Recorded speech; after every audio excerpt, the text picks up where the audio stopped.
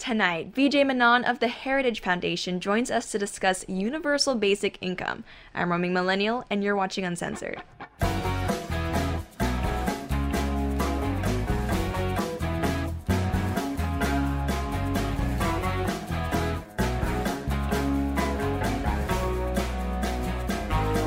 Hi, Vijay. Thank you so much for coming on. It's great to speak with you. Thanks for having me on, Lauren. It's no problem. So you're a researcher with Heritage Foundation, and you specialize, from what I take it, in domestic policy issues. And your recent piece is about, I think, the hottest topic when it comes to public policy implementations, and that's universal basic income, something that's been talked about by people like Elon Musk and Mark Zuckerberg.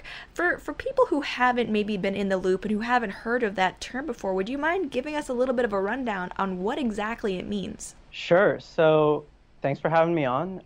So universal basic income is essentially a no strings attached cash payment that would go to all citizens regardless of need. And as you mentioned, its proponents range from Mark Zuckerberg and Elon Musk to even some libertarians like scholar Charles Murray. And some cities in the United States are testing it out.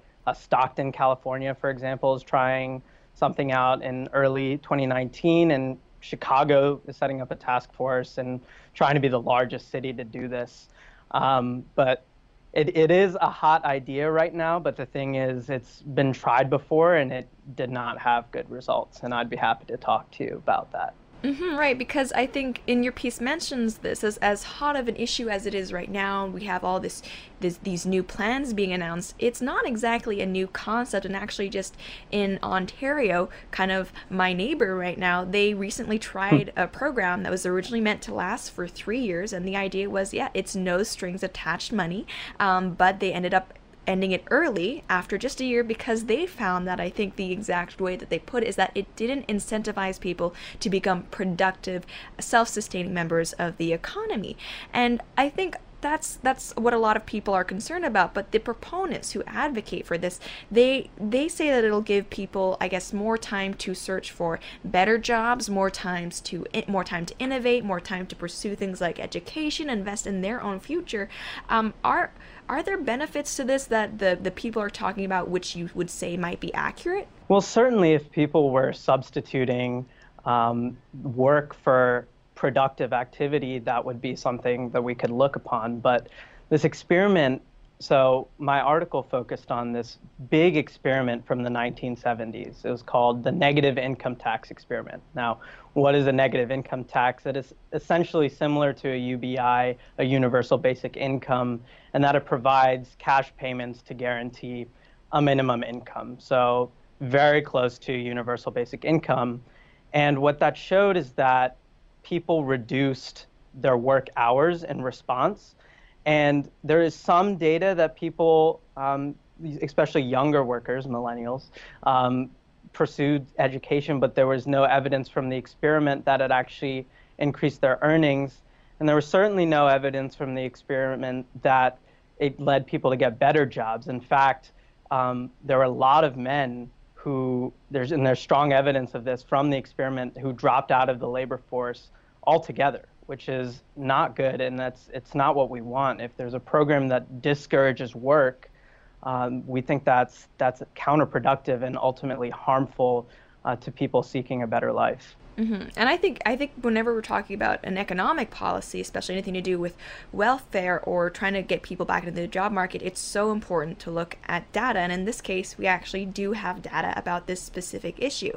But I think what I've heard so often from the people who advocate for this kind of thing is that it's going to be necessary, because even if people don't end up entering the job force at the same rate, there's a possibility that because of things like automation, and it's usually in reference to automation that I hear this, there just may not be those jobs in the future for people who are perhaps more low-skilled in labor force to look for. So do you think that's a reasonable concern that they have? Are we approaching this time, this almost jobs Armageddon, where there's just going to be no work? So we're going to have these people who aren't going to be able to provide for themselves, and we're going to need to figure out what to do with them? Or do you think there's going to be something different going forward that we will see manifest?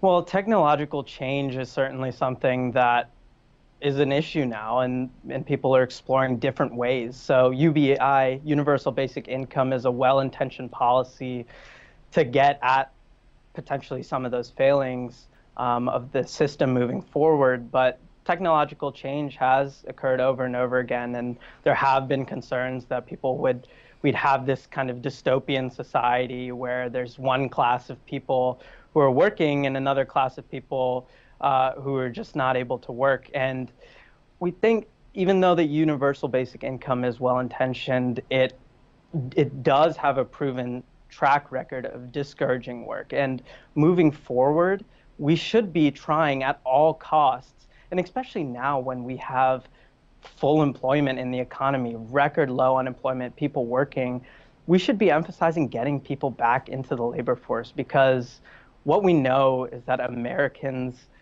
understand the dignity of work and the pride that you get from earning a living.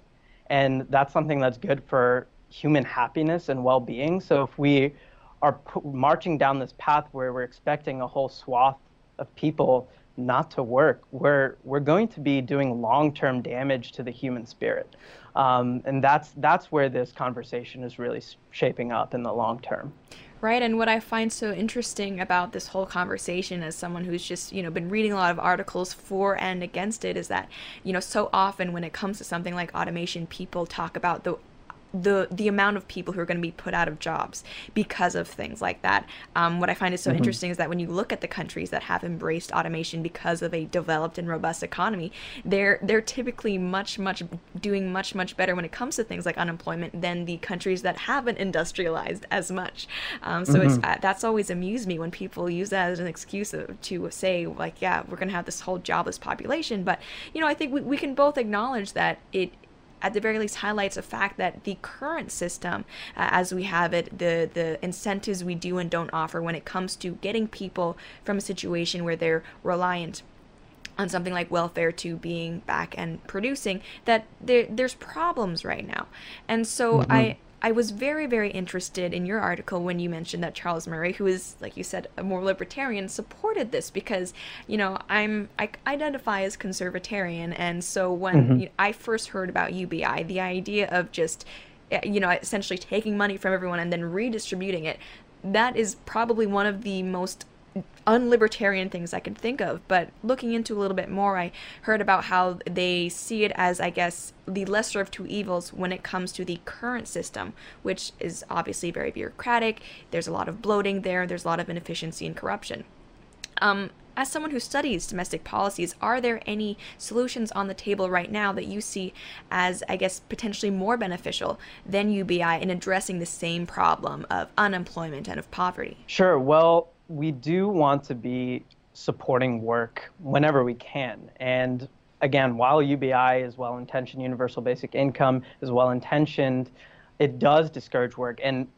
And if we're thinking about this from just a human well-being standpoint, we want to be encouraging that at all costs. And what we have on the table is, so when the negative income tax experiment results came out and they showed it discouraged work, the conversation moved away from basic income proposals and towards more work-based reforms, such as the earned income tax credit, which is essentially a policy that provides a wage subsidy to people who are earning, I guess, lower incomes. And in that way, it rewards work and it promotes positive, productive behavior, which is ultimately what we want. So any policy such as that should be looked at seriously and reformed. So the earned income tax credit right now, we do think it should be expanded at the Heritage Foundation, but we also think that it can be reformed to reduce fraud. There's a high error rate in improper and fraudulent payments, and also penalties to getting married. So people are often better off receiving it as individual earners rather than a married couple, and we think those are counterproductive reforms. And if we are serious about reducing poverty, we should take, a really close look at that. And I think when it comes to the whole issue of entitlement, something that was very, very popular in terms of a talking point in maybe 2008 is the whole idea of the fact that there's so much debt, right? The deficit is huge, so is the debt. And when we're looking at something like the proposed UBI, or even what we're looking at currently in the welfare system, I know at least for Ontario, the pilot program ran with 4,000 families, and it cost $50 million per year. That is a huge cost, a huge burden on the economy. Is there a way that we can start to look at perhaps maybe lessening these payments that we're doing in terms of the people who aren't currently working, or is that being insensitive and uncompassionate towards people who do need help right now? Because I feel like anytime these measures are talked about, ways to incentivize work, there is the fear, especially among people who are, I guess, are more left-leaning, that the people who either are incapable of finding work or who simply can't work are going to be left behind because of things like budget cuts. Is there any sort of compromise that you think can be had between those two positions? Well, definitely. I mean, we spend in this country over $1.1 trillion on aid to the poor. And we don't, in our welfare programs, and this is not even including Social Security and Medicare, we don't expect elderly folks, people who are physically or mentally disabled, people and other certain groups of people, like people with young children, to work. And that's something that is reasonable. And for people who are capable of work, I think it's a broad consensus that people who are working full time should be able to meet the basic needs of their family. And government policy should support that. It should support work.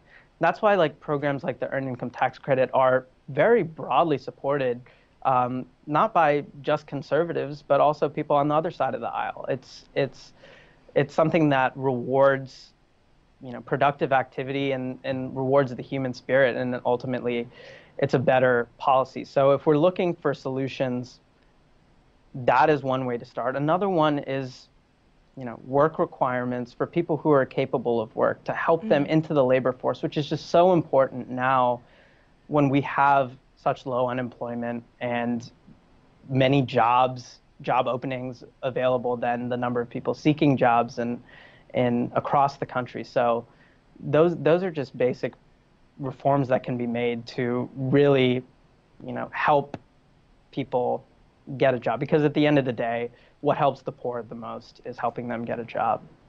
That is so true, and especially I think in the United States, I was actually recently looking up some statistics when it came to, I think it was specifically the minimum wage debate, whether to raise that or lower that, and I was actually sort of relieved to find that if you are working full-time, and assuming that you have a job that pays at least the minimum wage, i.e. not working under the table, but if you are working full-time, the odds of being in poverty in the United States are extremely low, which, I mean, to me, you often hear in the media, they're talking about the working poor, the people who no matter how much they're working, they still simply can't make that living wage. And I'm not saying it doesn't happen, but by the numbers, that is not the reality that people who are fully employed have.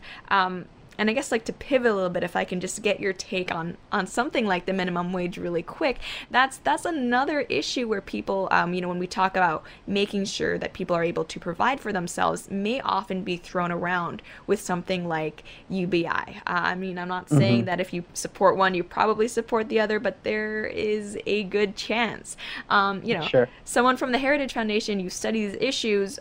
Do you think something like raising the minimum wage would be part of a plan to make sure, like you said, that people who are working are able to provide for themselves, who have families are able to provide for their children?